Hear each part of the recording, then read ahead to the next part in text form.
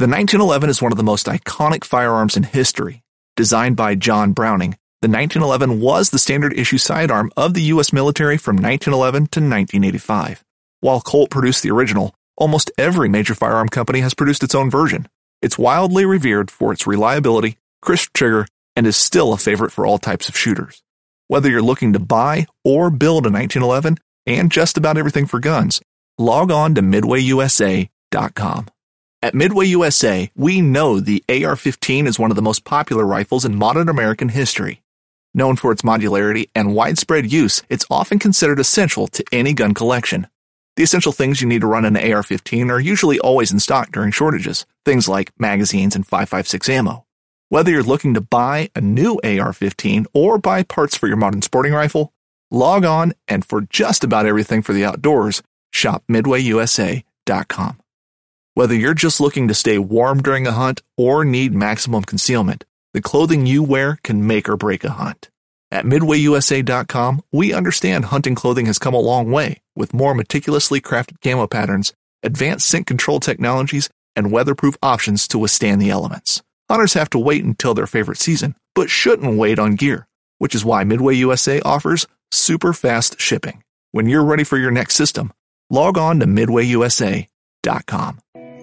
If they're cupped up, they're circling around your spread, I'm letting you have them. They're your birds unless they peel out for whatever reason, then they're fair game. But if they're cupped up and they're keying in on that spot, those are your birds. And I know some people disagree with me there. They'll be like, they're not your birds until they're in your hand. Welcome to the Fowl Front Outdoors Waterfowl Podcast, where our goal is to recruit and educate new hunters while entertaining the rest of you. Without new hunters and the mentorship of those more seasoned, this passion as we know it faces an uncertain future. So get the word out, turn the volume up, and enjoy the show, because you're on the Fowl Front. So today we got Matt again. I guess we could call you should we call you the new co-host, or just the, frequenter on the podcast? Yeah, there you go. Okay.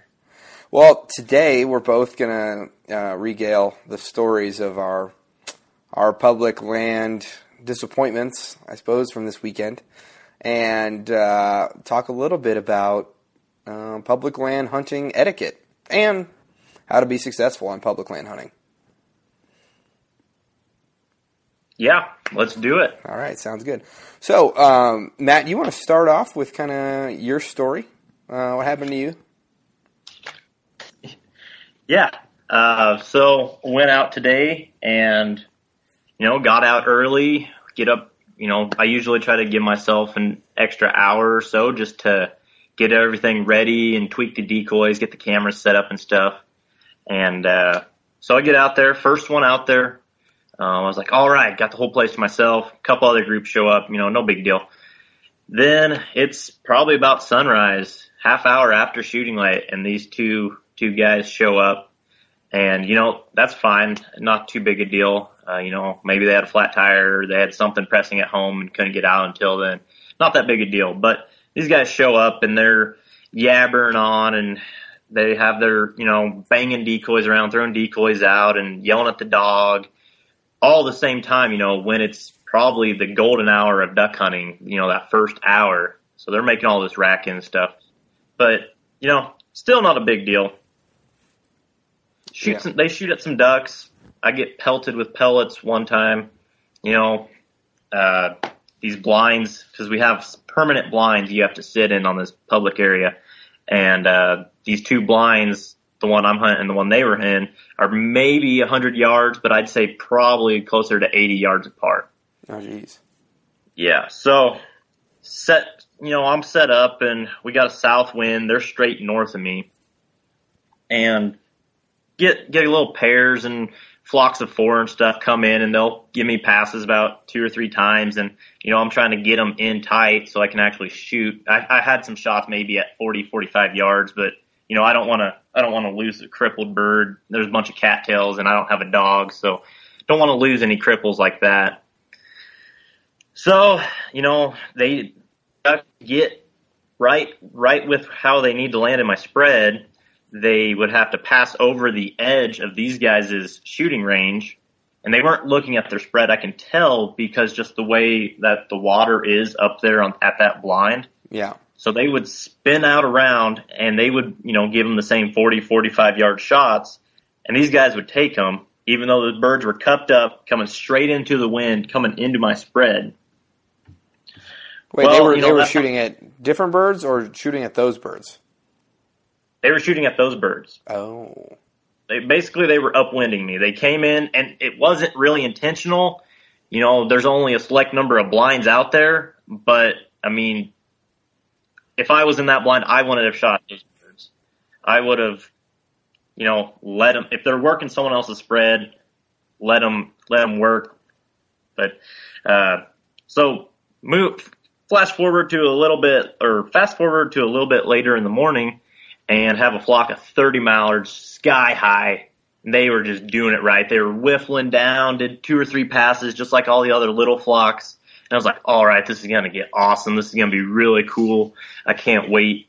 Best working mallards I'd seen for at least a couple of years.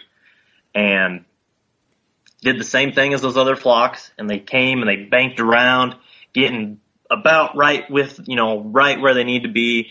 And those guys shoot into a flock of 30, crippled 2 of them. And I get more pellets rained down on me. So that was probably the most frustrating day of duck hunting I've ever had. Just having that happen. That's really unfortunate. It's really easy when to sit here and it sounds like we're kind of being like crusty jerks, uppity, but it is irritating. And I think that if a lot of people just followed some simple rules about public land, this could definitely be saved. My question for you is, the place you're hunting, they set up blinds, separate blinds 80 yards from each other? Yeah, well, see, it's more of a goose spot is what it's for. So the geese for that other blind that was north of me, the geese wouldn't land up there because it's water, it'd be frozen, but there's a big meadow behind them. So usually people put the goose spread back there, and then they're hunting that way. But, today it's not frozen yet. It's just how it is. Yeah. I would like them to move it back, but I don't think that'll ever happen. Yeah. Now, me and Austin, we went out this weekend as well on the big lake over by my house, and we had a very kind of similar thing happen where we got up really early because it was public. We don't like to get beat to the public spots. And we'd scouted this place out. I'd gone twice, and he'd gone once to try to figure out specifically where we need to be set up and watching birds and whatnot. So actually, a considerable amount of scouting time went into this compared to most hunting that I do. So anyways, we get in there. We got the boat in the water, all loaded up, and we're paddling by 3 a.m. And we get to the spot around 3:15, 3:30, and we're set up by 4. And we're just sitting there waiting for daylight. And about 30 minutes before it's legal shooting time, we see a truck just hauling butt down the lane that gets you to the not the boat ramp, but where you can launch a boat. And comes hauling in, and we're like, oh, great. Hopefully these dudes are just coming back in here to launch, and they're going to move further out. Because where we were back in there, it was like a little pocket, and it was about 150 yards wide. And so these, of course, they come making their way back to our spot, and or where we're set up. And I'm like, hey, guys, we're back here. If you don't have any other place to hunt, why don't you just, no sense in having 2 groups back here. It's too small. And they tell me, nah, it's all right. We're hunting this creek right here. And I was like, yeah. And then Austin's like, dude, it's 150 yards. It doesn't matter. Like, it's too close. He's like, we're just hunting woodies on this creek. We'll be in and out before the big ducks even come here. And we're like, guys, we gotta make that first, that golden hour count. We can't sit around here till 10:30 for the big ducks to come in. Like, we're leaving at 9:30. We're trying to hunt here, and we got here first, and we've been here for 2 hours. And they just ignored us. Well, they sit out in there, and they're smoking and telling stories about Aggieville from last night. And when the birds start working, they're just standing up. Their dog is running everywhere and being loud. And we ended up getting 4 birds out of the whole thing, but which is crazy for how many ducks were coming back into that cove area. And just whoops, they would see those dudes or whatever it was, and they'd be right out. So we probably lost 5, maybe 6 big groups to their shenanigans.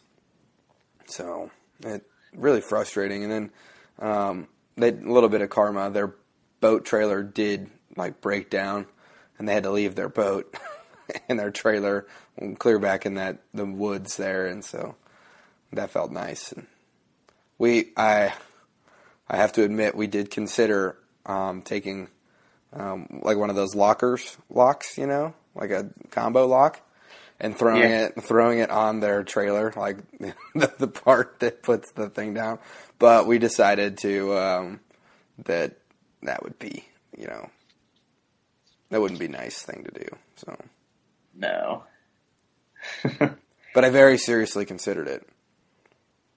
Public land joys, man. Yeah. The only reason I didn't put that lock on their trailer was because I didn't want to be someone's story about a bad experience on public land.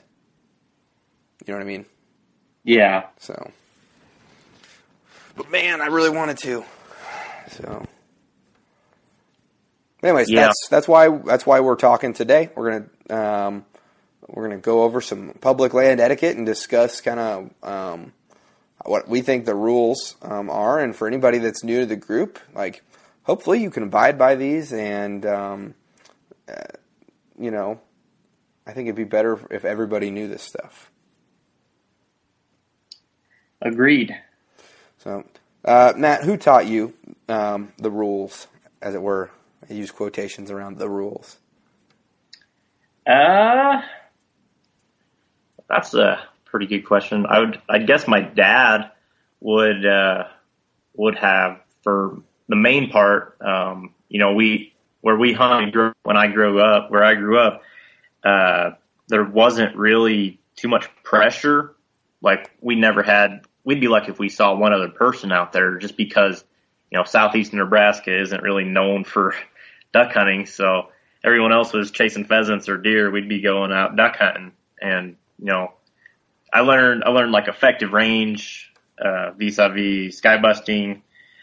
But in regards to setting up too close or letting people let people work their own birds or all that stuff, it's just been kind of you just kind of gain it through experience. You kind of ask yourself, would I want that done to me? And if the answer is no, then don't do it to someone else. I mean, it's just like anything else in life, really. This week's episode is brought to you by the following partners. Hunt Hickory Creek. New to Hunt Hickory Creek this year, they're Central Kansas Lodge. They're going to be running hunters from the end of October all the way through January. And they're situated right between Quivira and Cheyenne Bottoms, which combined can hold hundreds of thousands of birds at a time. And these guys are going to work their tails off. You got Chase, you got Cody, you got Scotty, and then you've even got Megan in there taking pictures. Guys, if you're going to be traveling outside of your state and you're going to pay for guide service, don't roll the dice. Come into our Facebook group, pick Chase or Scotty or Cody's brain, figure out who they are, and make sure that you're going to be booking a hunt with them, because they're not just awesome guides, they're great people. They're going to show you a great time. So, if you're going to hunt Kansas, hunt Hickory Creek. We're also brought to you by Dive Bomb Industries, the fastest growing, most affordable decoys on the market with unmatched customer service. And you can find them on Facebook, Instagram, or divebombindustries.com, and you can find Asher in our listeners group and get yourself into a large, effective, affordable, and easy to set up spread. It takes about a minute to set up on a dozen, and they take up no space in the garage or truck. They're tough, extremely realistic, and go get yourself twice the decoys at the price, none of the hassle. Also brought to you by Toe Tags LLC. Now, federal migratory game bird laws apply in all 50 states. That includes yours, which includes gifting and tagging laws. Make sure to keep your birds separated and or tagged when transporting or storing them with other hunters' birds. Now, this includes from the field to home as well. Gifting in the field, though commonly done, never legal.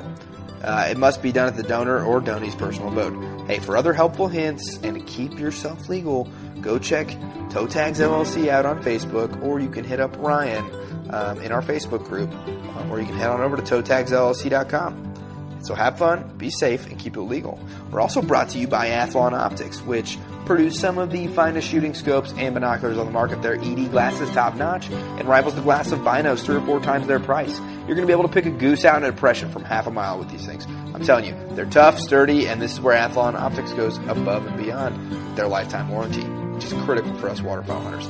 I sport the Midas 10x42, and I'm extremely pleased with them. So head on over to Athlon Optics and get yourself a top-of-the-line binocular system for this season at a fraction of the price and a no worries warranty. We're also brought to you by Freelance Hunt Stats, and I got to tell you, I'm really excited to be using Freelance Hunt Stats this year. If you've never logged your hunts in the past, start doing it. Especially with freelancehuntstats.com, because it's not just a journal. This thing can catalog all of your information, and you can go back, you can look at like how you do on sunny days. It's going to be a game changer for you. So head on over to freelancehuntstats.com and start logging your hunts this season. We're also brought to you by Duck Nuts, and now I've been fighting duck decoy rigging systems since I started. Wrapping, coiling, Texas rigs, talk about a pain in the butt. Now, I work hard, don't get me wrong, but at the end of the morning, it's time to go home, and Duck Nuts allows me to do that so that I can rig my decoys that all I got to do is throw them in a bag.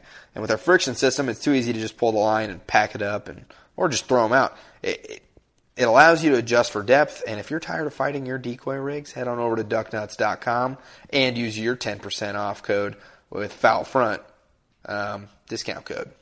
We're also brought to you by Gypsum Creek. Now, Gypsum Creek is a full-service gun dog training facility in the heart of the Midwest, and they are looking to build eager, confident, and reliable field companions through a unique approach that you don't find at many other places.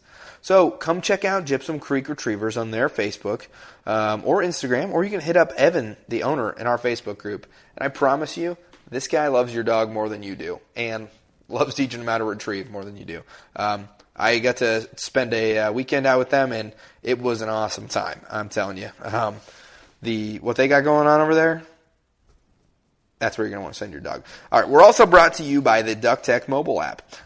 Increase your odds of success in the blind this year with the DuckTech mobile app. 3-time world duck calling champion Barney Califf teaches you how to make the most important duck sounds and what they mean to a duck and when to use them, the most important part. DuckTech is also available to download on the App Store and Google Play. With the season approaching, get the app today so you can put more ducks on the strap tomorrow. We're also brought to you by SRB Field Rests. No matter what, where, or how you hunt, SRB Field Rests got you covered. They're going to keep your shotgun, rifle, or your bow, or your crossbow safe, clean, and ready for in the field or on the range. Waterfowl hunters in a dry field, a muddy field, marshes, flooded fields, or flooded timber. SRB Field Rests has you covered. Go check them out. They've got a 10% discount code for you with Foul Front, all undercase, one word. We are also brought to you by Gunner Kennels, the market's only double-walled, roto-molded dog crate and 5-star crash-tested rated kennel. These American-made boxes come with a lifetime warranty, and the guys over at Gunner Kennels have done some crazy stuff to show you how strong they really are, like dropping 4,000 pounds on it, hammering it with a 630-pound sled, and tossing it off a 200-foot cliff and shooting it with a 12-gauge shotgun with 0 bullet penetration. You're hitting the road with your dog this season. Gunner Kennels is your safest bet. Protecting your best friend and your investment. So head on over to gunnerkennels.com. We're also brought to you by HTR Innovations, and you have not heard of them yet, but I am hunting out of their A-frame this year, and they have one of the slickest inventions I've seen for waterfowl hunting. It's an awesome little gun stand for the marsh. Go check them out at htrinnovations.com. Also, here's another big thing for you. Do you absolutely hate laying in your layout blind? Well, they got something for you. So go check them out. And our good buddy Jordan over there, he's going to be doing all their filming this year. Looking forward to seeing what they got. Okay, let's get back into this week's episode.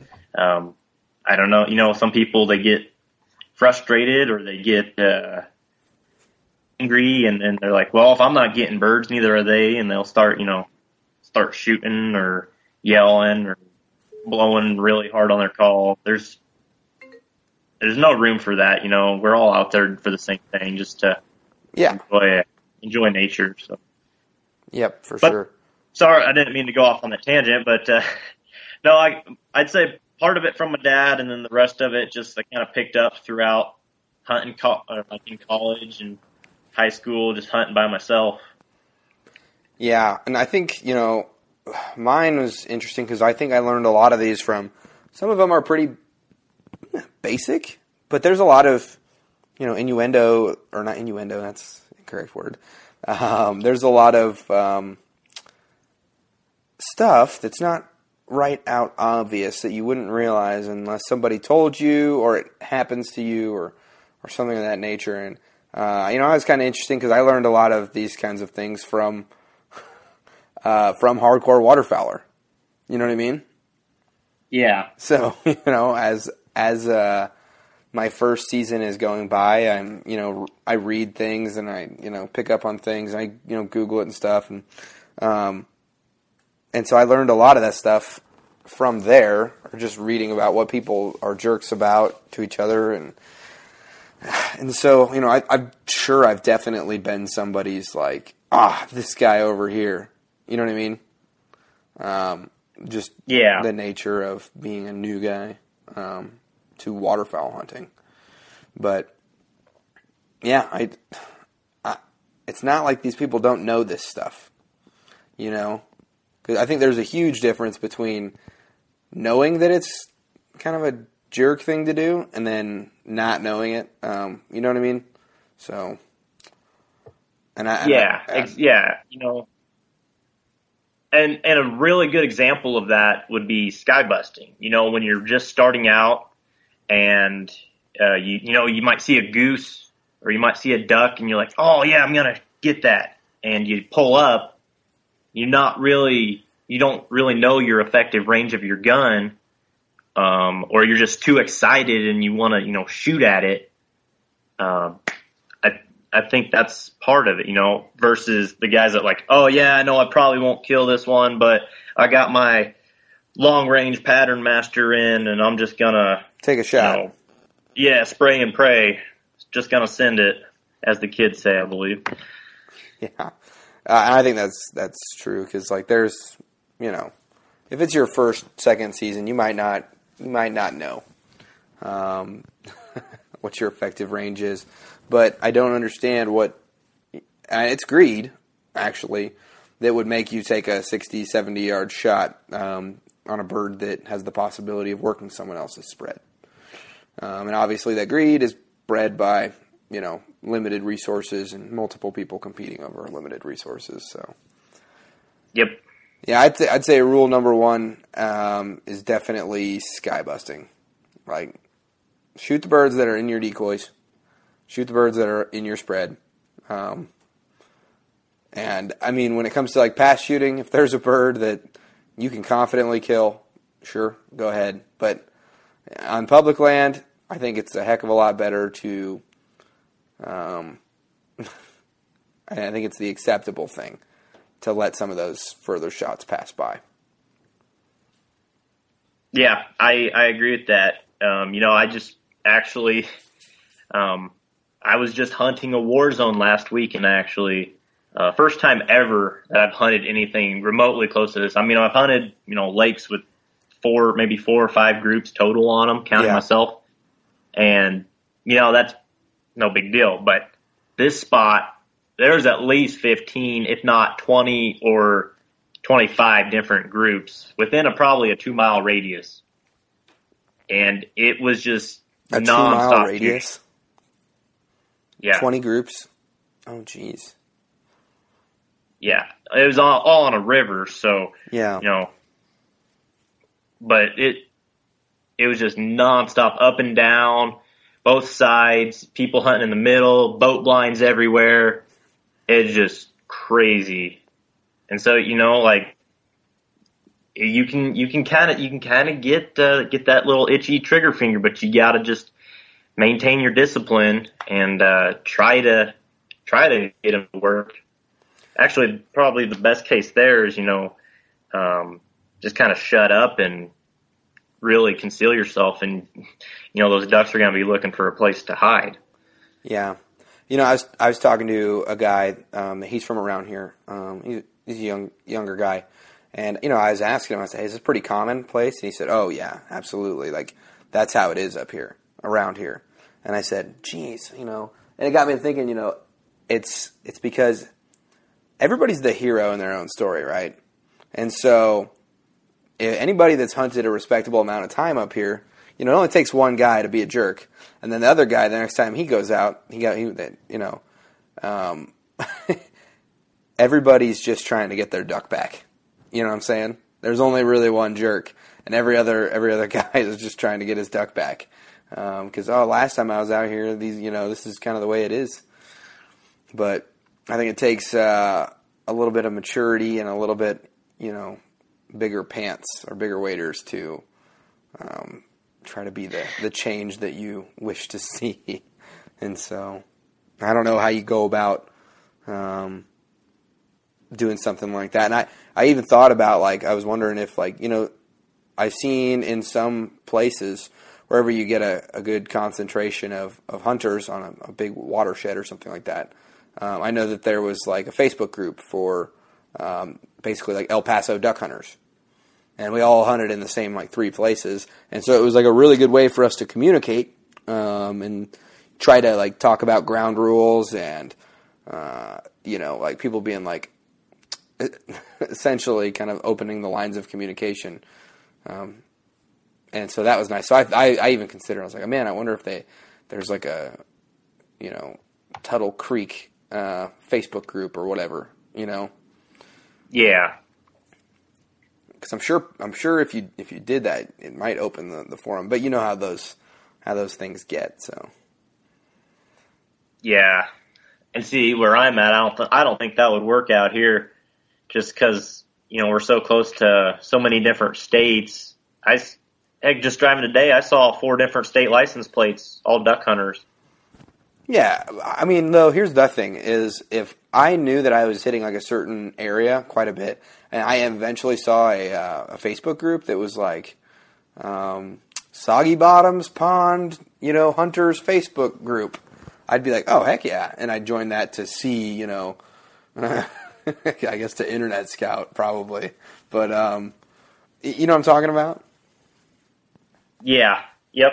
So I wonder if that's, something that we might see here in the future. I don't know. I might try it out or get someone else to try it out. So I don't think I have it in me to have another Facebook group that I manage. So, but yeah, man. Oh.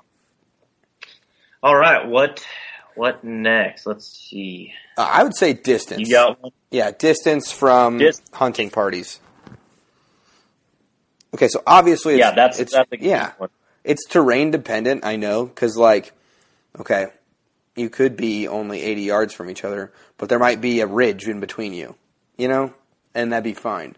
But I think a good, hard rule, if everybody did this, it would be, I think, amazing. 400 yards is the minimum. I would love that. And I don't think that would be. And I don't think it's crazy. And obviously, there's some situations that that's not correct. So, I was hunting a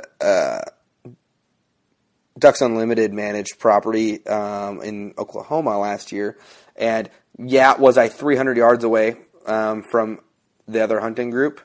Well, yes, but they had conveniently, like, the place wasn't that big, and they had conveniently set up, like, right in the middle. But I was on some, like, little, like, we weren't hunting the same water. You know what I mean? Of course, we were hunting the same birds, but so it's things like that kind of make a difference. But I think 400 yards is, like, a good, like, you know, plus or minus 400 yards there would create a much better hunting situation for everybody. Yeah. Yeah, I agree with you. I think it is situational, but just as a general rule, 400 would be perfect. Yeah. And I think... Or ideal, I guess. And safer. Sorry, go ahead. You know what I mean? Yeah. Yeah. Because I don't think at 400 yards, you know, either those birds are coming or they're not. You know, like they're not, if they're within, you know, 400 yards, you're not hunting the same birds. You know what I mean? Yep. I know what you mean. Yeah. No, 400 yards I think it's ideal. You don't have to worry about shot raining down on you. You don't have to worry about really people skybusting or calling your birds. I mean, they can try, but if they're working you, you know for a fact they're working you. Yeah. Yeah, I think I think 400 yards would be great. And I think in Texas, there's like a legit rule. Like, you have to be 400 yards away from the next hunting party. Otherwise, it's hunter harassment. Well, in California, it's only 100 yards. That's a little crazy. That's by law. Yeah. I had this from Mid-Valley Mercenaries commented, and he told me that he's in California. You only have to be 100 yards away. Which I don't think Nebraska has a law that states a minimum distance. It does for like roadways and structures, but I don't think other hunting parties. Yeah, I'm actually looking it up right now. But yeah, I think 400 yards is safe, and it's like if everybody did that, it'd be great. So, should we move to the next one? Yeah. Okay, so let's say you roll up into a spot, and you're going to be like it was your primary spot that you had scouted. Boom, the flashlights turn on, and someone's there. Let's say you didn't have a plan B, and now you're like, crap, like, where am I going to go now? I don't think it's impolite to ask a guy or a gal or whoever's hunting there and say, hey, guys, do you mind? This was the only place I could find with ducks on it this week, and I'm a busy guy. Like, I just couldn't get out and scout any more than I can. I'm sure you're a busy guy too. But do you mind if I, pull up and we can use some more of my decoys? Like, you guys obviously call the shot because you got here first, and I think it'll be a great time. You know what I mean? I don't think it's impolite to ask somebody when you roll up on them if you can hunt with them. Especially you were talking earlier, and I used to think, oh, well, you didn't scout? Sorry, like, that sucks for you. You know what I mean? But then it's one of those things where it's like, dude, what if the dude was up, or like he left the house late because he was helping his wife change a diaper, or the kid woke up. So many things out of our control, and if anybody ever asks to hunt with me, it's always come on, like, because that might be the newest addition to your hunting party after that. You know what I mean? Yeah. Could be a total flop, in which case you just leave, but. Yeah, and, you don't have to just hunt the early morning. If you're going to be late for that first flight, that first hour, I would just rather, if it was just me personally, I would just wait it out so I don't screw up other people's hunts. They might be done and leave. I can get in there before the 9 a.m. flight, before the 11 or the 2 p.m. flight. I could either hunt or I could just hunt the whole afternoon, just let people get out of there and then you can go hunt and maybe even have less pressure as the morning goes on into the afternoon. But that's just me. I know some people will do that. They'll sleep in till 9 and be out there by 10 and hunt for 4 hours or so. And those people we like to call smart people. Yeah. I don't have the patience. I could never do it. Like, I love waking up at 2 a.m. and it kind of sucking and going out there and like being the first in the marsh, and that's part of it for me. You know what I mean? So. Yeah. Yep. I know what you mean. I can do either way. I mean, I've gone out, had great afternoon hunts, had morning hunts. So I don't really mind either way. Yeah. I guess I haven't really gone out at like 10 a.m. or anything, but. No. And so, yeah, I mean, that leads into like, don't show up 30 minutes before shooting time. You know what I mean? If you're going to hunt the morning, hunt the morning. And I understand like there's things that can make you late, but if you're going to be paddling through people's sets, probably best to just go find somewhere else. Or, like Matt said, wait it out. Maybe, sometimes at a certain point you got to call it. Like, oh, I'm too late. You know what I mean?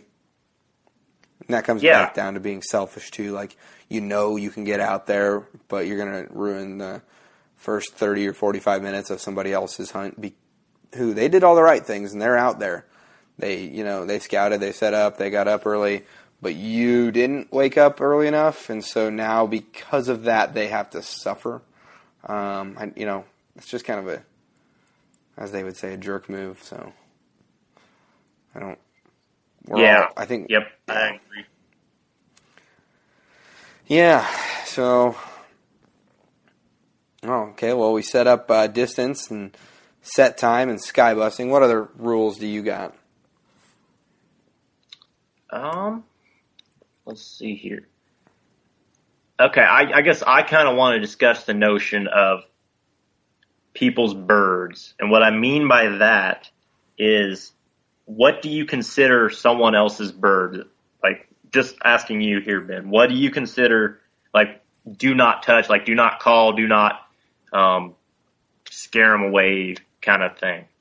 Okay, so obviously this goes into the how far away someone is. You know what I mean? But let's say, for the sake of this, there's 2 blinds, 200 yards apart, all right?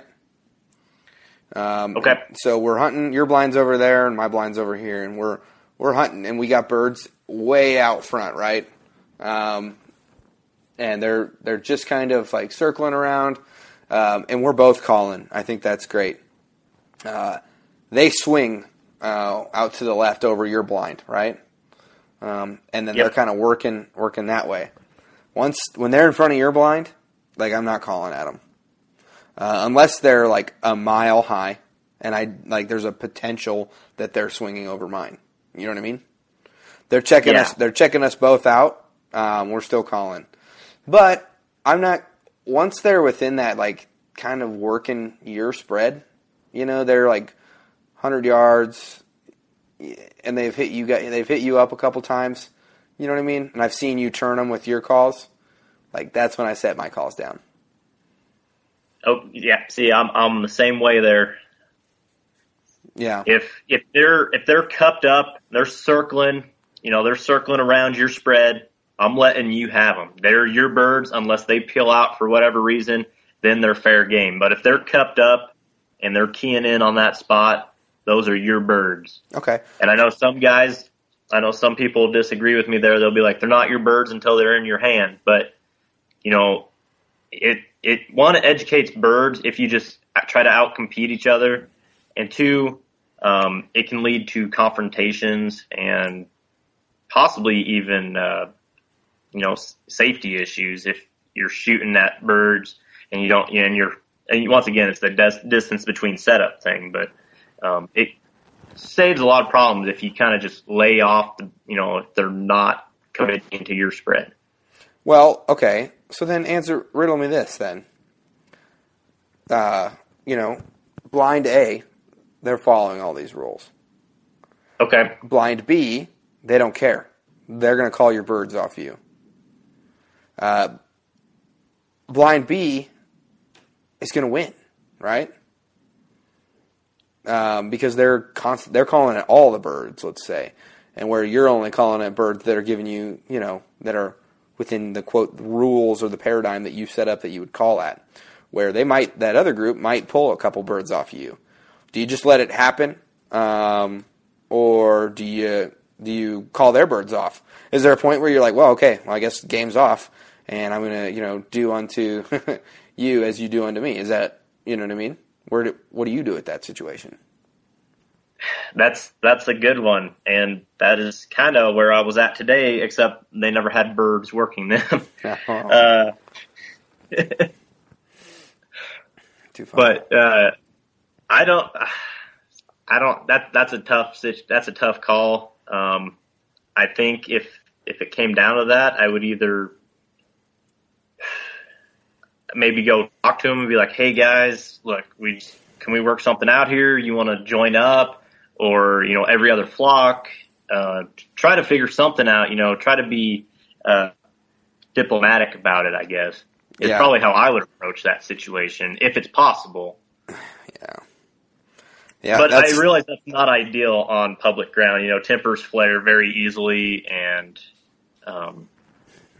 pretty much anything goes in some areas. So yeah, and that's exactly right. That's why I asked the question. It's because that's a good question. That's how those public spots get the way they are, because you've got the people that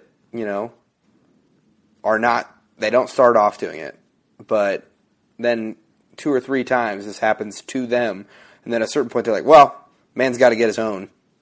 You know what I mean? And so then he falls right in, either leave with a full, limit, or you hunt long enough to see yourself become the skybuster, I guess. In the words of Harvey Dent. So I didn't know he was a waterfowler. Yeah, it was a little known fact about the Batman series, as it were. But that was stupid. But and then like I said, what's the have you ever had anybody approach you on public land and been like, hey, we're really close. Why don't we just join forces? I feel like I'm the only dude that offers that. I've been approached on public land. I really would rather just kind of, because I like just hunting with my buddies. Not to say that you can't find cool people out there in the marsh, but I'm very particular about how I do things. Yeah. Be it decoy spreads or calling tactics or anything. And it's just kind of awkward if, I don't want to impose anything on anybody else. So I just I'd either find a new spot or just, probably just find a new spot. I've only been approached one time, and that's what I did. I just, there first, and I was like, oh, I'll just go somewhere else. Yeah, well, the interesting thing is a lot of people, they don't have a backup. You know what I mean? They go in there and that's their one spot, and that's a gamble. It is. I mean, when you're hunting public land, you need to have at least 4 spots that that you can get to, or get there early enough that you're going to beat out everyone else. Yeah, exactly. And that's why anytime my friends like, oh, what time are we leaving? It's usually like, 2 a.m. But then I was talking to my neighbor who he hunts down here too. And he was like, oh, man, I was out scouting tonight, and there was dudes already throwing their decoys out. And I was like, oh, really? That sucks. I got half of mine. I was like, well, you want to go night fishing for some decoys? But that's not right either. Yeah, see, now some states it's illegal. Yeah, no, yeah, I think Kansas is one of them. Yeah, like you can't. There's a couple things, like you can't have a boat out, maybe. Yeah, I think it's just you can't put your decoys out. Yeah. Well, Arkansas, which, I mean, you can say what you want about Arkansas, but they have, I think it's a 4 a.m. boat launch time. Like, you can't be out there before. It's like... Yeah, that's awesome. I would love to go... guys ramping each other. Like, I guess what I've talked to a couple guys about this from Arkansas, and, you know, it's basically 2 guys in the boat. You might be hunting with 4 guys or whatever your party is. 2 guys in a boat. You take the lightest guys so you can get faster. Throw in the decoys. You drop off the one guy. He throws the decoys out so he can claim the spot. And you go back and get all the heavier stuff. And then you toodle on in. Yeah. But it's crazy. Those videos are just like a drag race. People going. Not a drag race. A derby. Like. You know what I mean? Yeah, that's what I meant. Yeah, a demo derby, pretty much. Yeah, I've seen those videos, and like I would like to participate in that once. Like that's once. You know what I mean? I'd love to watch it firsthand. I don't think I'd want to be on a boat during that. Yeah, that's funny. So, what were you hunting out of this week? What do you mean? Were you guys just set up on the? You haven't sent me your video link yet, so I don't know what your hunt looked like this weekend. Well, so the 2 hunts I went on this weekend. First one, I just sat up in some cattails and saw pretty much nothing for birds. Like I could probably count. It's probably 30 total for the whole time, and. You know, I only hunted till about 9 because the Huskers kicked off early. Yeah. Which whoever keeps scheduling these early kickoffs needs to be fired. I agree. But well, hey, the Huskers did really well yesterday. We did. We didn't get the W, but we looked good. Yeah. I think we'll win this weekend. Yeah. Who all went out with you? I was just hunting solo both days this week. Oh, okay, gotcha. Which part of the state were you hunting? That's disclosed. Oh. I'm just kidding. No, I'm just kidding. I'm out in Nebraska, western Nebraska. Western Nebraska, gotcha. I didn't know if you'd made a trip up to the old stomping grounds up there or not, but. Nope, maybe this weekend. Deer opens up, so I'm gonna turn in my waders for some orange and try to get a buck. Yeah, you're gonna be so close though. You should just come down and we can go get. We can have some college kids scare the ducks away from our spread. Just kidding. Well, that raises another point. I want to get your thoughts on this because I actually thought about this today of what these blinds. I was like, if we had 2 or 4 people split up into pairs and fill up both those blinds, and then we could do that communication thing. Every other group we get. What if you did that down there? What's your thoughts on that? Yeah, basically taking out a larger party and then spreading out. Yeah, I know that some people what they do is they'll go set up a party, so they know where they want to hunt, and then they'll set 3 or 4 dudes up with like just a half a dozen decoys on either side of them, and completely stake off the land. And then as soon as it's shooting light, they'll pull up and they'll reconsolidate, and then you've basically carved yourself out a much larger spot. And if that's what you kind of have to do to get somebody to be 200 or 300 yards away from you, I don't really too much have an issue with that. If it gets someone to, now if you're talking huge swaths like 600, 700, 800 yard, you've got your entire every dude that was a groomsman with you lined up along Everyone the bank. drives a separate truck. Yeah, that's different, I think. But if you're just doing what you can to scrape out a little 400-yard piece of heaven for yourself, then I don't know. I'm sure that happens, though. I'm sure someone does it. Yeah, so I think I've done it once. Like, I was like, hey, man, just go stand over there like 200 yards because we'd been getting set up on like pretty bad the entire week. And so we did that, and then it worked out for us. So Yeah. but yeah, man. What else? What else is there? I mean, there's all kinds of stuff. I guess we didn't want to just talk about public land etiquette. Did we want to cover some others? Yeah, being successful on public land and some of the tips and tricks that, you've hunted public quite a bit, and then I pretty much only exclusively hunted public for my first 3 or 4 seasons. So Yeah. So being successful on public land, I guess, in a general term, I mean, we all have those those bad luck stories or those frustrating hunts like we both experienced this weekend.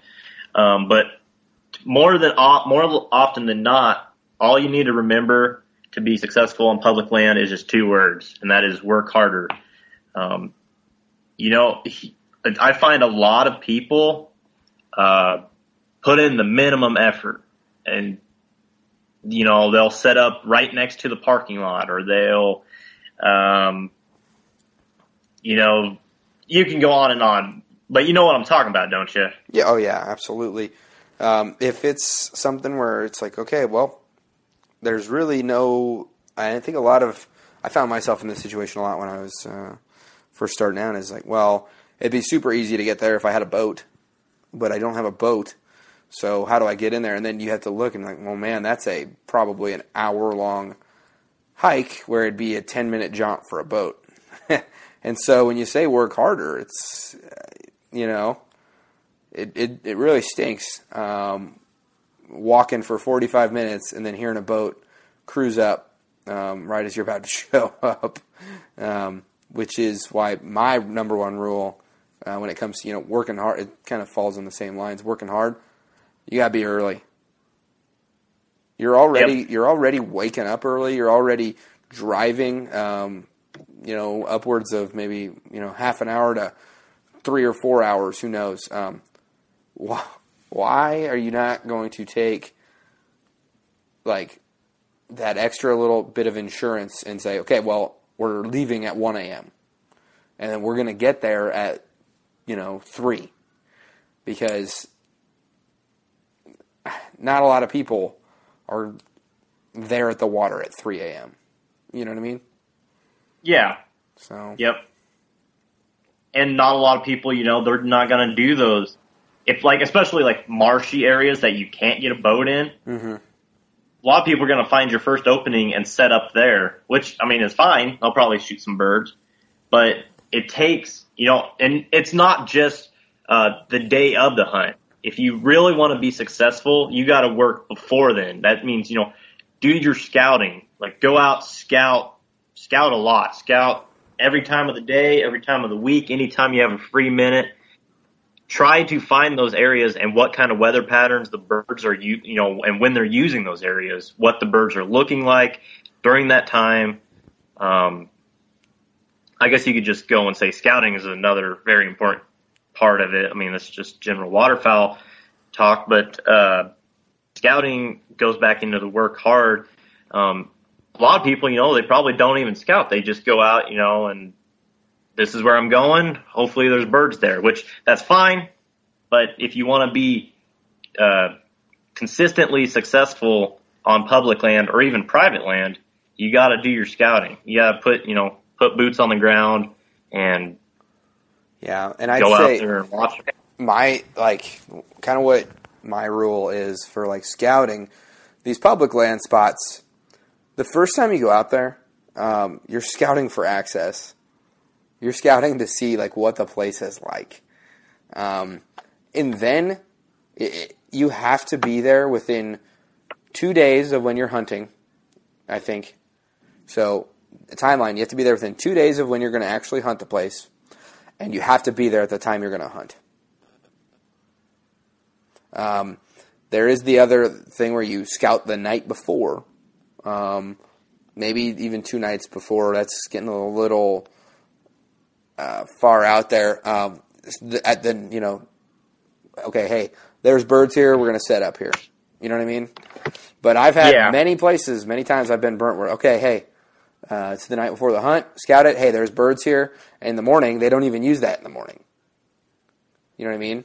And I've been some places where I found it because I pumped the brakes because I saw a little glimpse of the lake through the trees, and I saw birds there at 6:30 in the morning, and I would have never found them otherwise. And so we go set up there at 6:30 in the morning, and that's, we hit them real hard for 2 days, and then I've never seen them there again.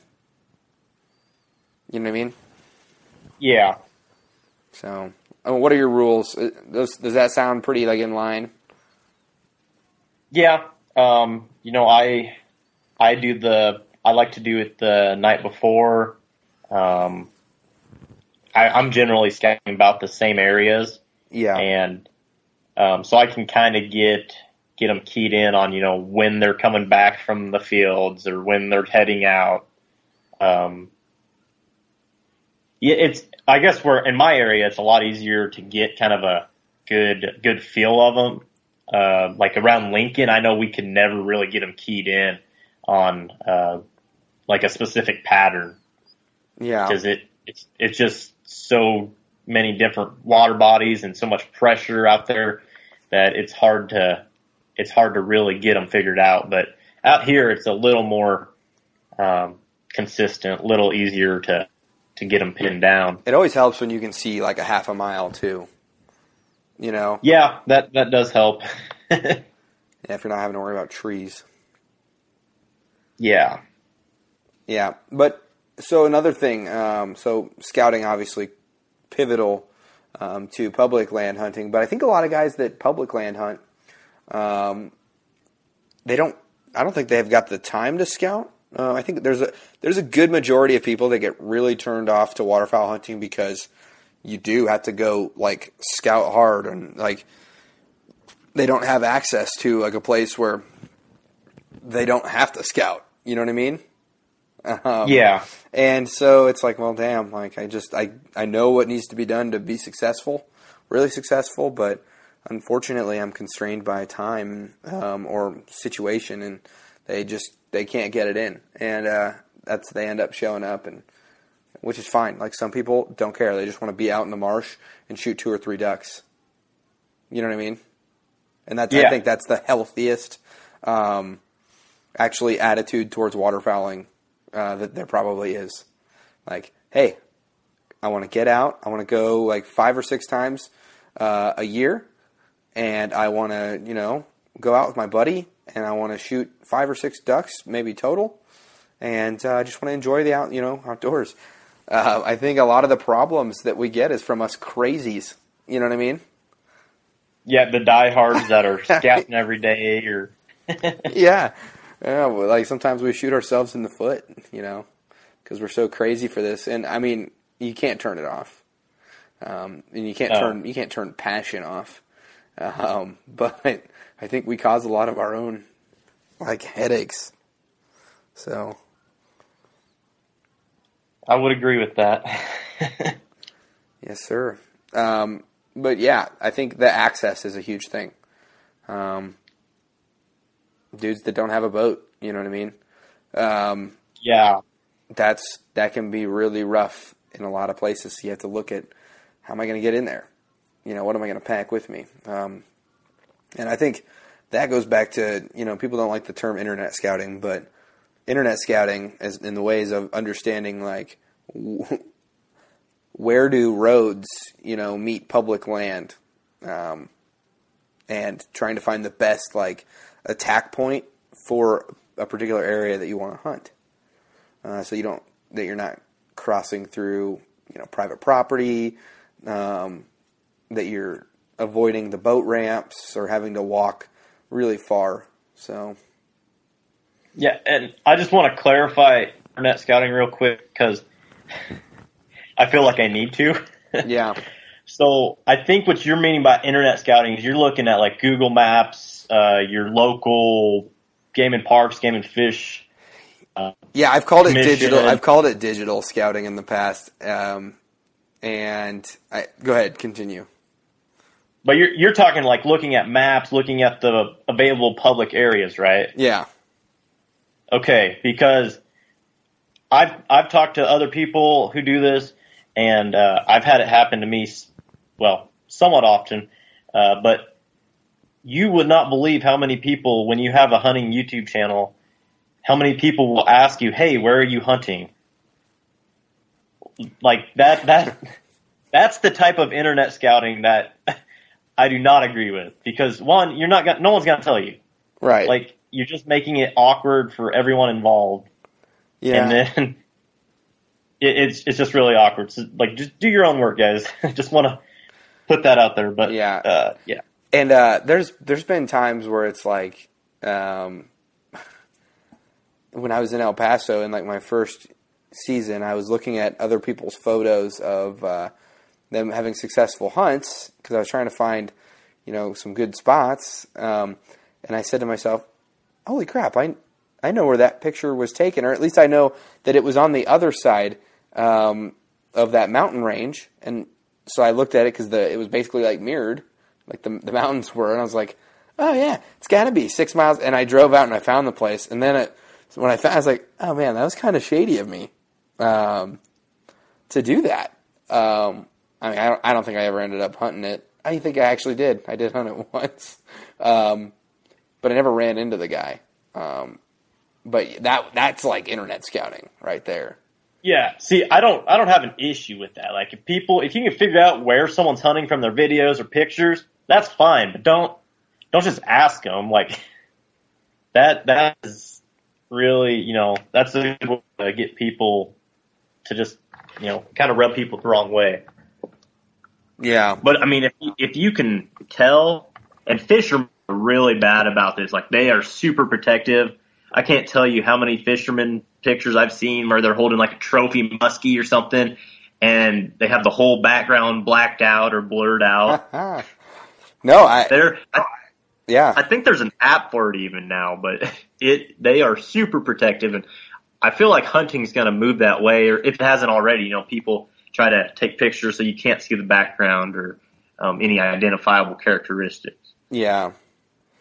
I agree. And actually, I've got he runs a pretty successful fishing podcast that I've reached out to last week that I'm going to talk to him a little bit about public land exploitation. We've had so many conversations about in the group, like, hey, don't talk about Cheyenne Bottoms. Dude, like, it's on the cover of DU right now. Like, those people going back and forth with each other. You know what I mean? Like, don't mention this, public spot. Don't mention this. And we talked a little bit about that last week, I think. But really talking about, like, what are the consideration factors, because that conversation piece has been around in fishing for a very long time. Especially with the, because what is it? YouTube fishing is like something like 2 or 3 years ahead of hunting YouTubes, right? Yeah, I've heard a couple people say that, like duck hunting now or just hunting in general is what fishing on YouTube looked like 3-4 years ago. Right. So, yes, sir. Yes, sir. And then there's obviously, when we talk a little bit about being successful in public land,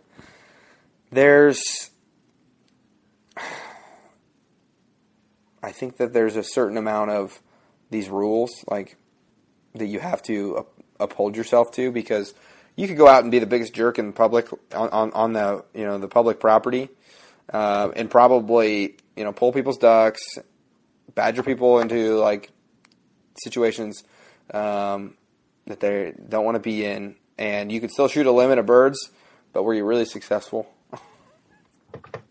Yeah. What I mean? So, but yeah. Yeah. You have actually you're a big kayak hunter. I love my kayak. Yeah, so, I have that 14 or 16-foot John boat, and me and Austin, we didn't get it registered in time because I got a 6.5 horsepower motor on it. I'll probably have it registered this week, but we paddled that thing out there with some kayak paddles, and it worked like a dream, and it was nice because didn't have to worry about the motor or anything like that or a trailer. We just threw it in the back of the truck, and I think next time all we're going to do is just add the motor to it, and it made my life so much easier. So, yeah, you need to talk to Jordan from Duck Gun. He does the canoe thing. Yeah, and he does pretty good with that. Yeah, what ended up basically why did you end up choosing a kayak? And is a big boat ever in your future? A big boat is possibly in my future. Well, I guess I did buy a boat this last summer. Oh, that's right. And you know what boat stands for, right? No. Bust out another 1,000. And yeah. Well, we bought this boat. I was just kind of a stupid thing. I was at a garage sale, and this guy was moving away and saw this boat there, and it was for sale. And he's like, "Yeah, I'll take 400 offer for you." I was like, "Oh, sweet." And so me and Devin kicked in. We put 50. We both put in 50%, and we bought this boat and took it out twice. And both times we were revving her up, having fun, making whirls, making waves and all that crap. And it cuts out both times. Oh, man. So the first time, luckily we had a buddy with a boat. We went, he had a boat out there too. And then we were able to get it started up. The next time, though, we were about a mile away from shore, and we had to use our trolling motor to get back, and it took about 2.5 hours. Oh God! What's the issue? So I think it was just bad gas, water in the gas, either that or something with the carburetor. It's been at the shop for the last 6 weeks. Haven't heard back from them, so I don't know. We'll find out, I guess. Hopefully, it's not too expensive, but no, I would like a boat some point in the future, though. Just having a boat blind with a nice stove that I can cook breakfast instead of my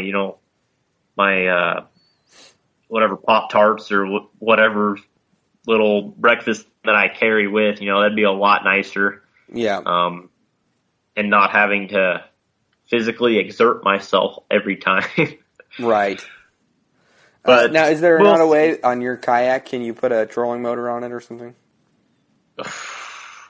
Oh man, if I put a trolling motor on that kayak, it'd look like one of those little high-speed racing boats, I think. You know how they tip up so fast? Yeah. I think that's what would happen with that kayak. How big's your kayak? It's only a 10-footer. Yeah, it's 10 foot. Yeah, you could put the battery way up front, run a wire back to it, and just run that thing over your shoulder. You know what I mean?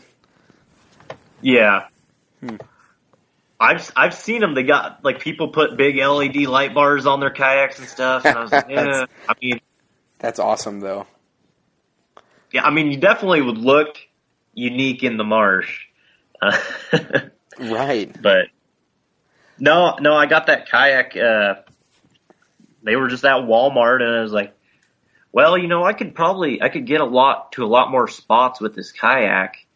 So I just bought it and then modified it up, and now I wouldn't go anywhere without it. I love how it works. I wish I would have got a little bigger one, kind of like Elliot has, but yeah, like an actual layout boat. Yeah, they have so much more storage. Yeah, but it gets the job done. Yeah, I can't complain about it. I would definitely look into that if I were you, because I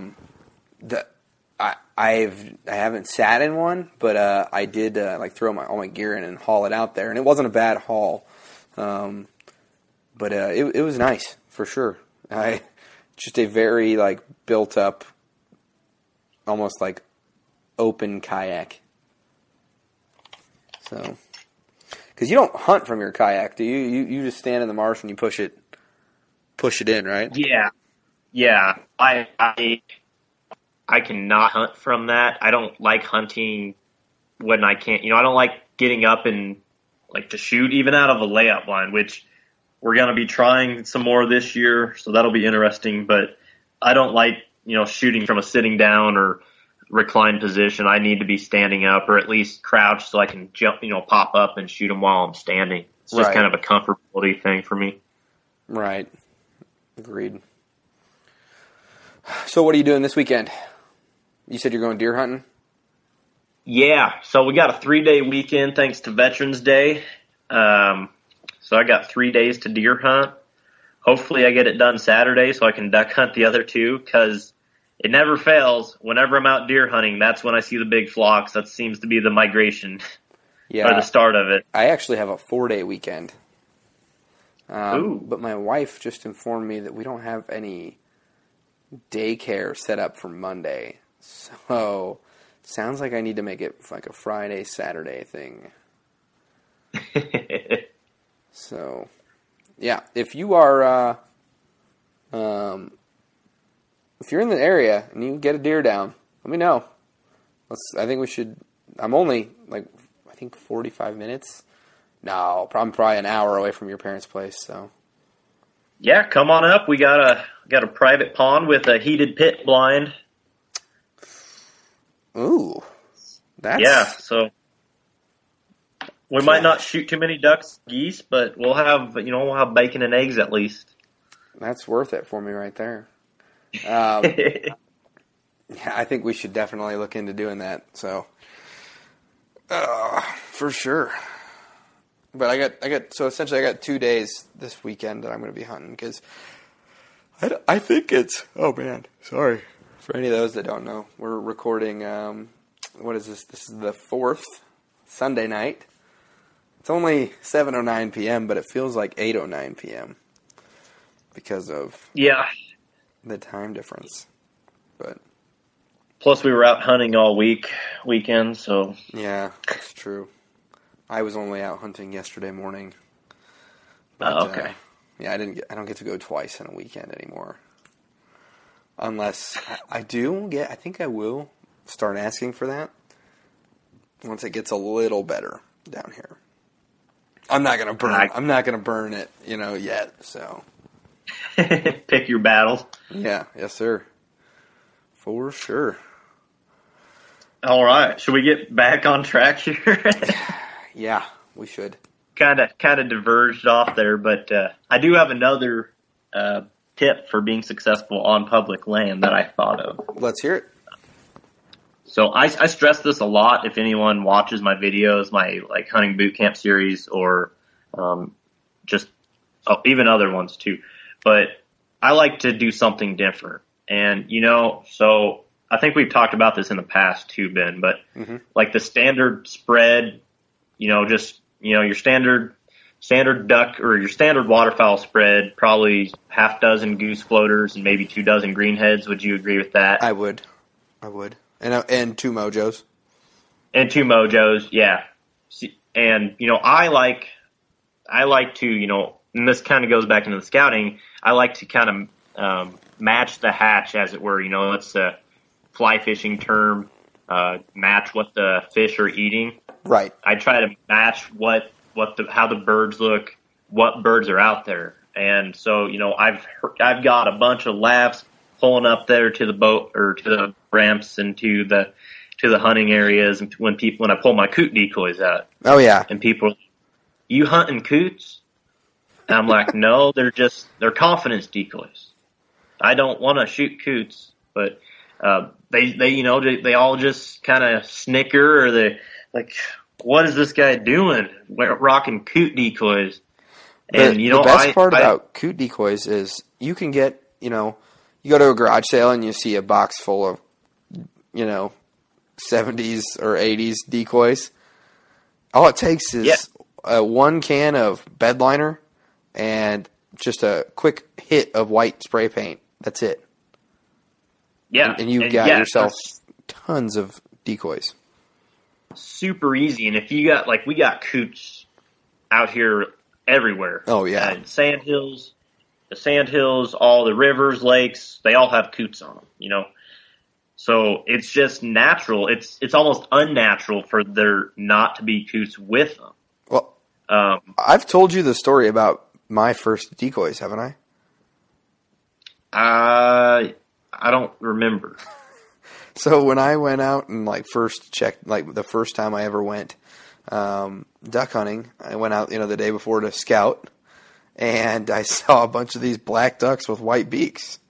And I looked at my crappy brown, like my dad had given me like a bunch of duck decoys, and I said, wow, crap, those don't look like anything like the ducks that I saw out there. So I spray painted them black and hit their beaks up with like white. And I had like 2 or 3 dozen coot decoys because I didn't know the difference between a duck or a coot. Hey, at least it wasn't a grebe. Yeah, absolutely. Because you can shoot coots. Grebes will cost you a nice little check. I think I see like every other day some sort of post on the internet about, hey, can you identify this? And it's always a grebe. You know what I mean? Yes. A grebe or a cormorant. Yeah. Now those cormorants, doesn't somebody have a season on them this year? I think North Carolina and maybe Michigan does. Yeah. Because it's more for fish, saving their fish populations. Because I guess I looked it up, and they will decimate a fishery, like if they're there, them and pelicans. Yeah. I know my parents live on a lake, and my dad, like, he says that cormorants, like, you'll have 1 or 2 show up the one day, and then the next day you'll have 30 or 40 cormorants like showing up, and so they shoo them off as best they can to kind of let them know that they're not wanted there. Yeah. I don't know how they do that shooing off, but yeah, we might not want to know. I don't think we do. But no, going back to the, just be different. Not just coot decoys. You can use all kinds. There's like blue heron decoys. Dive Bomb has some sandhill crane decoys. That's another one. If everyone's running a Mojo, I'll pull mine or not even take it out. And then, if everyone's hammering on high balls or just calling aggressively, sometimes I'll just shut up or give them a few little quacks. That's really all you need. Little quack, little whistle, just something to stick out from everyone else's spreads. That's why I have divers, I have teal and widgeon and pintail. Like, I have a whole potpourri of different duck decoys, and I don't take them all out at once. I, kind of mix them out. Like, this was the first day I took out my mallards. I've been running my puddlers and my coots and divers earlier this year, just because that's where I was hunting. That's what I saw a majority of. And now you are a quality over a quantity duck decoy guy. Is that correct? Yes. Yeah. Well, with my kayak, I kind of have to be. I can't pull a lot in. With my cart, I can carry more. But here's a still question for you with your kayak. Can you not just float a bag behind you? I could, but I got them all Texas rigged. Yeah.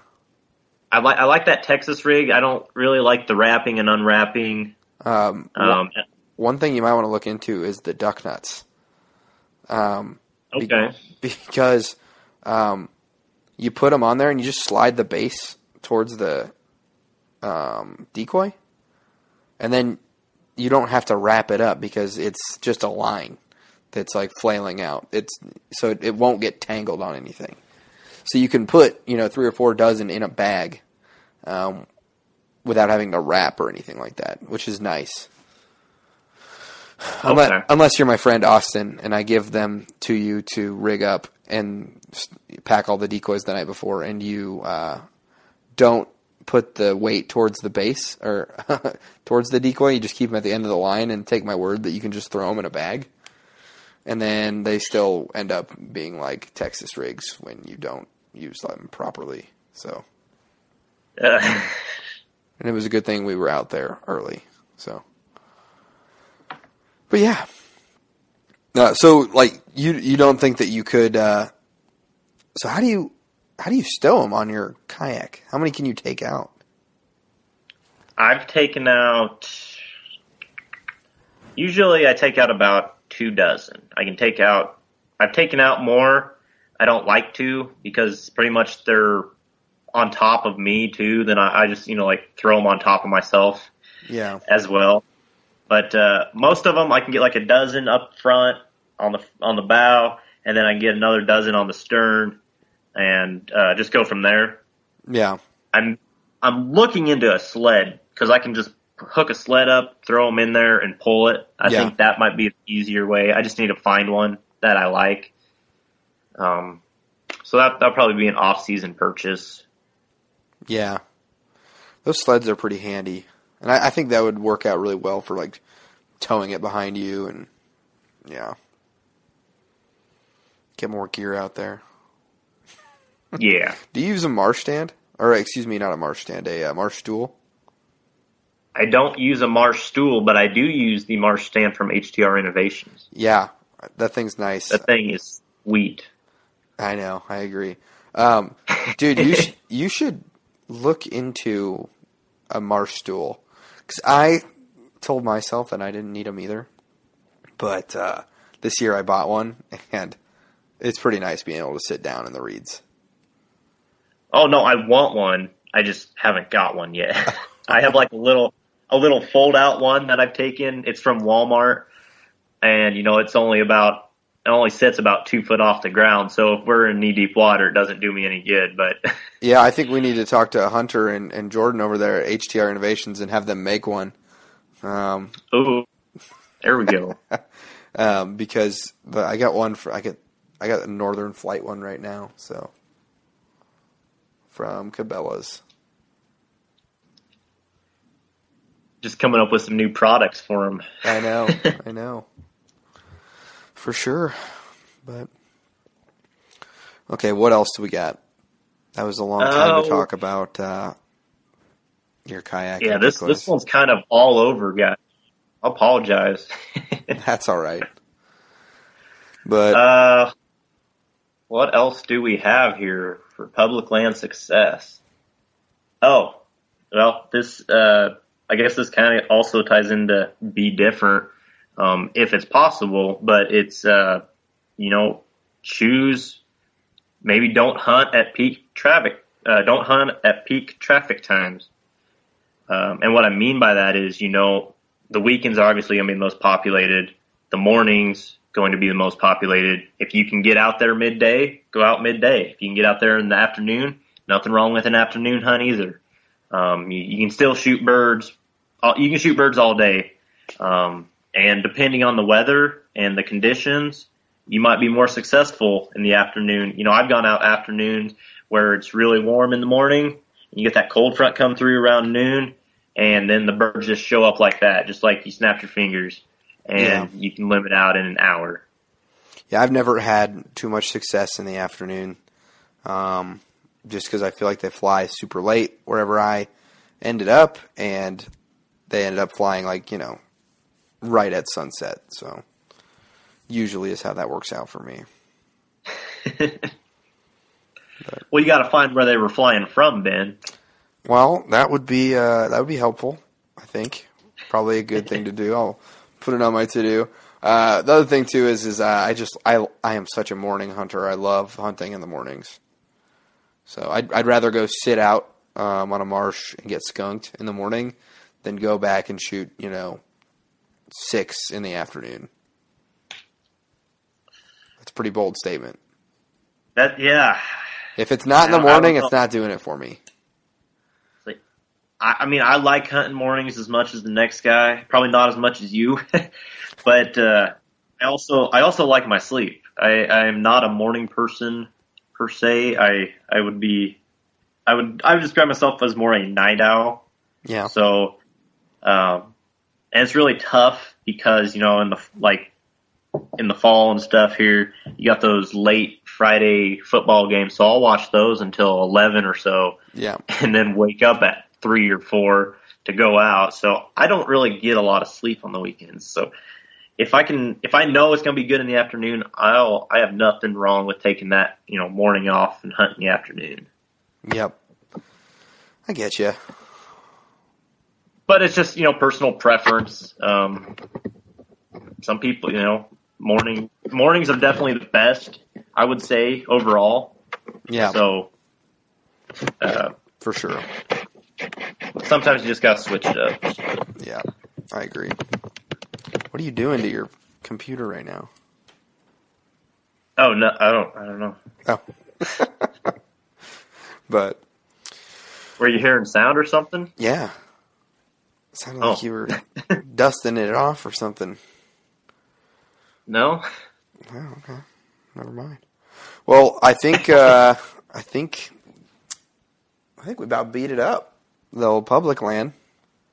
I think so. Maybe we'll throw it out to the listeners here. Guys, if you have any other tips or any other, I guess, etiquette comments you'd like to make, just, drop it down below when Ben posts this in the group page or the Facebook page. Facebook page.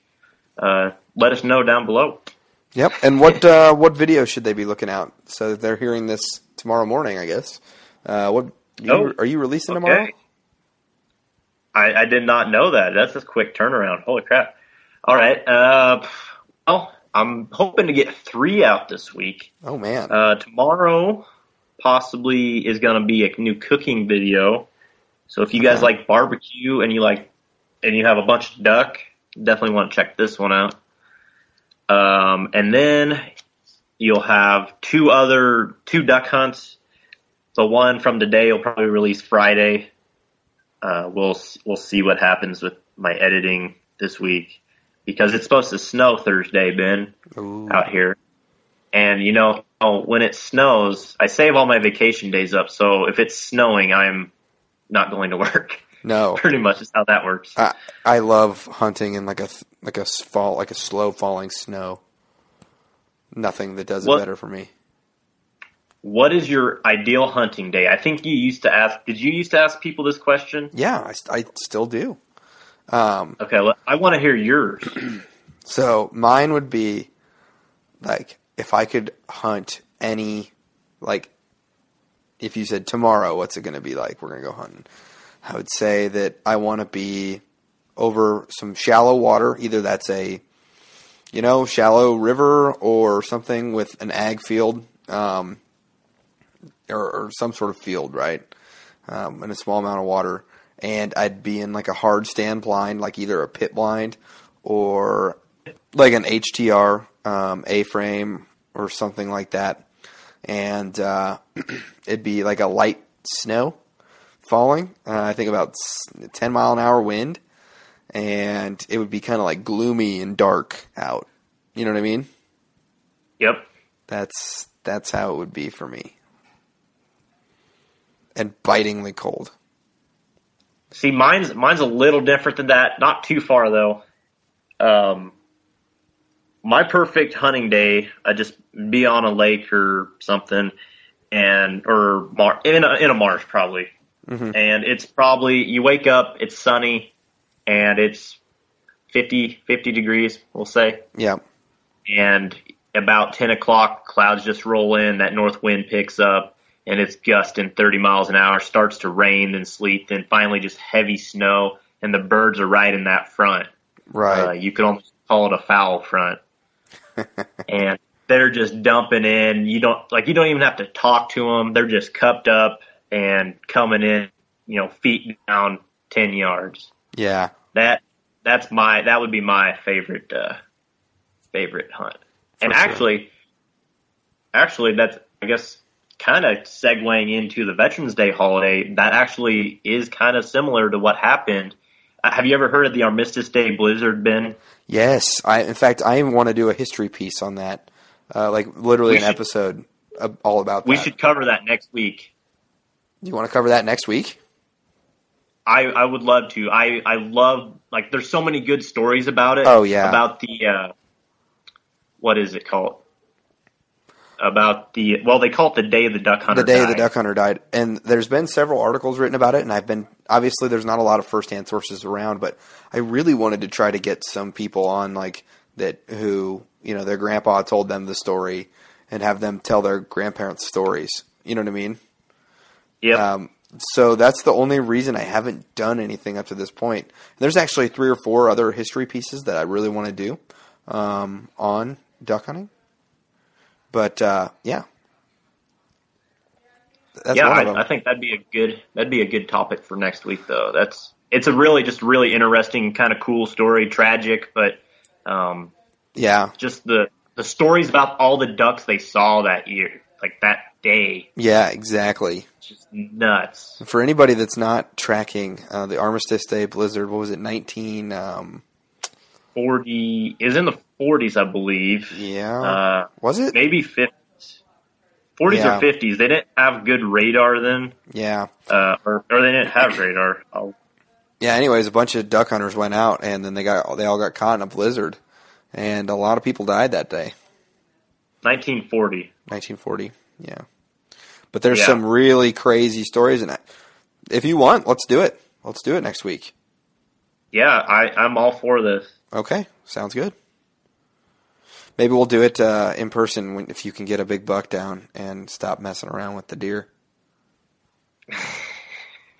That's the challenge. There's so many things I want to do in just so little time now. Like every hunting season that way. I wish I just didn't have to work in the fall. Yeah, me too. And speaking of that, I better get going so I can get this episode put out. And, well, we've been druthering on for a while now, so. Yeah, I'm sure people are tired of hearing us talk already. So until next week. Until next week, guys. Ben from the Foul Front and your new semi going to be around every now and then for most parts. Matt from High Prairie Sportsman. Yep. We'll work on your title. I think I'm going to call you like a not a guest host, but we'll figure it out. Contributor. I don't know. All right. The people are tired of us. All right. See you guys. All right. Bye. I want to give a huge shout out, like we always do during this time, to our partners. So we got Hunt Hickory Creek, which, if you're not familiar with Hunt Hickory Creek, that's Chase and Cody and Scotty and Megan. They're all in the group, and these are a good group of people. I talked to at least one of them, mostly Chase, at least 2 or 3 times a week, whether it's deer hunting or talking about birds or just rubbing in the fantasy football smack talk and all that stuff. Anyways, hey, don't put your money in something that you can't first validate or like get to know or something like that. You can get in there, you can literally see what you're going to be getting out there in the blind with these guys and these guides. So go check them out. Good people, even better people to go hunt with. So we've also got Dive Bomb Industries, and Dive Bomb Industries, they did a lot of good work for us and put a lot of our listeners into some really affordable spreads. And I am just pumped to get out and start targeting some big ducks with my spread that we're all set up with over here, and just really excited to put the 2D ideology to the test. So, all right, we've also got Toe Tags LLC. You guys heard Ryan's story, and if you haven't heard Ryan's story, go check it out. Episode 23. But anyways, just check out. Go look for the Toe Tags LLC story. Whether or not you want to argue that it is actually a regulation or an enforceable law or anything. I mean, the law is the law, and I'm not going to put myself in a position, at least anymore, to where I can be, whether or not I get a ticket is at the discretion of the, investigating officer or however things are going that day. So, just for a couple cents a day, or hunt, I should say, you can be fully taken care of. You already spent all the money on the gas and stuff, so go tag your birds and make sure you're not throwing them in a big old pile. And, go ahead and stay legal with Toe Tags LLC. We've also got Gypsum Creek Retrievers. Evan over there in Gypsum with a creek running, through the back of his yard, is running a awesome little kennel. And I got to go out and I got to go hunt with his flagship dog, and got to see the way that he interacts with that dog, and just the way he talks about his business and his dogs and the dog he's training. Like it's really humbling to see a guy who's like so ate up with it and is just in it, and he's just doing it out of passion, and decided to make his passion something that can put dinner on the table. It's a heck of a deal. We've also got Athlon Optics. Athlon Optics, go check these guys out. They have some of the finest shooting scopes on the market, and their binoculars are bang up. Literally, they are the same quality as something that you'd pay 2 or 3 times the price of, and they're just a solid feeling binocular, and it's nice. I'm not going to do any direct comparisons out there, but I've held a lot of binoculars in my time, and I'm very satisfied with these ones. So go check them out at Athlon Optics. I've got the Midas 10x42, and it is suiting my needs perfectly out here in Kansas. All right. Next, we've got Freelance Hunt Stats. I've always logged and tracked all the birds that we've harvested and whatnot, but it wasn't until Elliot showed me his Freelance Hunt Stats at freelancehuntstats.com that it's not just a journal anymore. Now it's a database. Now I can go through and I can filter all the stuff that I want to know. Windy days, cloudy days, days I shot all blue-winged teal, like things of that nature, and even by location. And it's super affordable. Just don't buy one Monster this month or one Starbucks coffee, and you've got yourself what you need to keep track. Plus, super helpful when you go to fill out those HIP permits. So, all right. We've also got Duck Nuts. That's DUKNUTZ. And if you haven't seen the videos or pictures of me utilizing these things yet, I freaking hate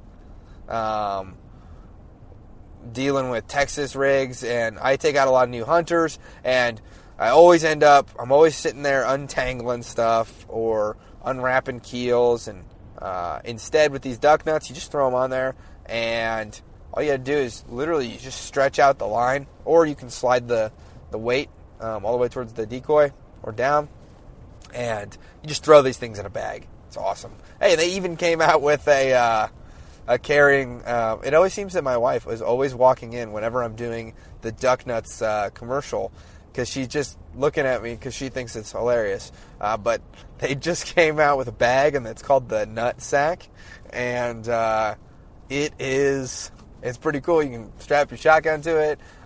They've also got hats too, and for my boy Wilson listening out there, Hunter over at Duck Nuts, he made a hat just for you, buddy, and all you other coot shooters out there. So, but yeah, so good stuff. Go check them out. Just a really great product. We've also got the DuckTech mobile app, and the DuckTech mobile app is an app that's designed to help you get better at calling ducks. It's got Barney Califf on there, a 2- or 3-time world duck calling champion, and he does the call, tells you what it's for, why to do it, when to do it, and then you can actually go in and press record yourself, and then you can hear it side by side, so you can see how you want to tweak it up. Pretty cool concept. A lot of times, you're just dealing with like a DVD or some other, like, here's the sounds, now make this sound. And that's not this right here. This is something that you can do on your commute. So, pretty sweet. All right, next we got Gunner Kennels. And Gunner Kennels, if you have never laid your hands on a Gunner Kennel, probably some of the finest craftsmanship or example of overbuilding something. And that's perfect. That's fine with me. My wife, she loves those things because it keeps the babies safe, the fur babies. And at the end of the day, you're kind of charged with the responsibility of that animal's life. And, I wear my seatbelt. I don't text and drive. Why am I going to, just throw my dog in the back of the truck to, be in jeopardy if something were to happen? And then newest partner that I'm super excited to get you guys into is HTR Innovations. That's HTR, like Hunter, Innovations. And they've got the coolest little thing. It's a stand that you can put out in the marsh that holds your gun, holds my recording equipment, box of shells, all this other stuff. Check it out on the Instagram page. They've also got an A-frame blind that they come out with that is super simple to set up. Just like stupid simple. And then they've got, for you guys that absolutely hate layout blinds, they've got a layout blind insert. And makes that thing just about as comfy as the living room couch. So go check them out. And then last but not least, we've got SRB field rests. So you hiked into this muddy field, set out all your decoys, had your bag ready to go with your gun in it, and then you take your gun out and you just set it in the mud, or you're constantly making sure that you don't fumble this thing around. These two little stakes from SRB Field Rests, stick them there, lay your gun down on them. You didn't come this far to jam your gun up with a little bit of mud because you got excited about some geese in your face. So that was really dramatic. I have a little bit of a stuffy nose, it sounds like, but all right. We just want to let you guys know these companies are the bee's knees. These are cool people, great people. I'm not just throwing them on here so that I can take up your time and make money or whatever it is. I believe in these products. I believe in these people, and I'm a huge fan of somebody turning their passion into their everyday job so that they can try to escape some sort of 9-to-5 where somebody else is their boss. And I'm a huge fan of that. Trying to do that myself. So, yep. Before, think twice before you buy something similar to these. And they help bring you this show. And so if you like this show, you'd like it to be around, check these people out. So, all right, everybody, safe hunting. Thanks for listening to this week's episode of the Foul Front Waterfowl Podcast. Please come join us on our Facebook group, the Foul Front Waterfowl Podcast group, where you can connect with a good group of hunters, because we're all in this together. We need to act like it so that hopefully our great grandkids will be hunting ducks over our favorite public lands. We also ask that you go ahead and give us a written review on iTunes and give us 5 stars if you think we deserve it. And we really do want to hear back from you so that we can give you the best possible content. And if you get in on that Facebook group, you can get in there and you can ask questions and you can tell us what you want to hear next, or you can tell us what you don't like, and we'll be sure to tailor things to our listeners. So, all right. Stay safe out there, and we will see you next week.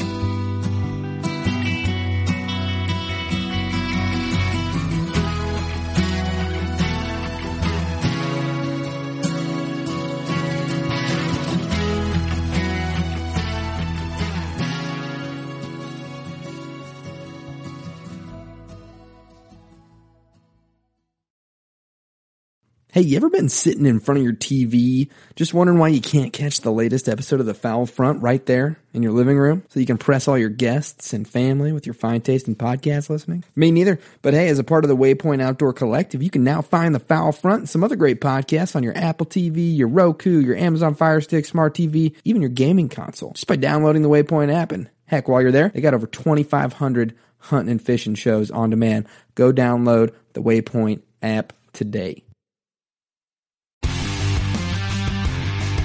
Don't miss Mondays with Into the Blue, brought to you by Academy Sports and Outdoors. Every Monday night from 7 to 10 p.m. Eastern on Waypoint TV, the destination for outdoor entertainment. A life that has the stories to back it. A life to be proud of. It's a Winchester life. Yeah, baby. 6'8" Western. Oh, mule deer, baby, right there. Tune in every Tuesday at 7 p.m. Eastern on Waypoint TV.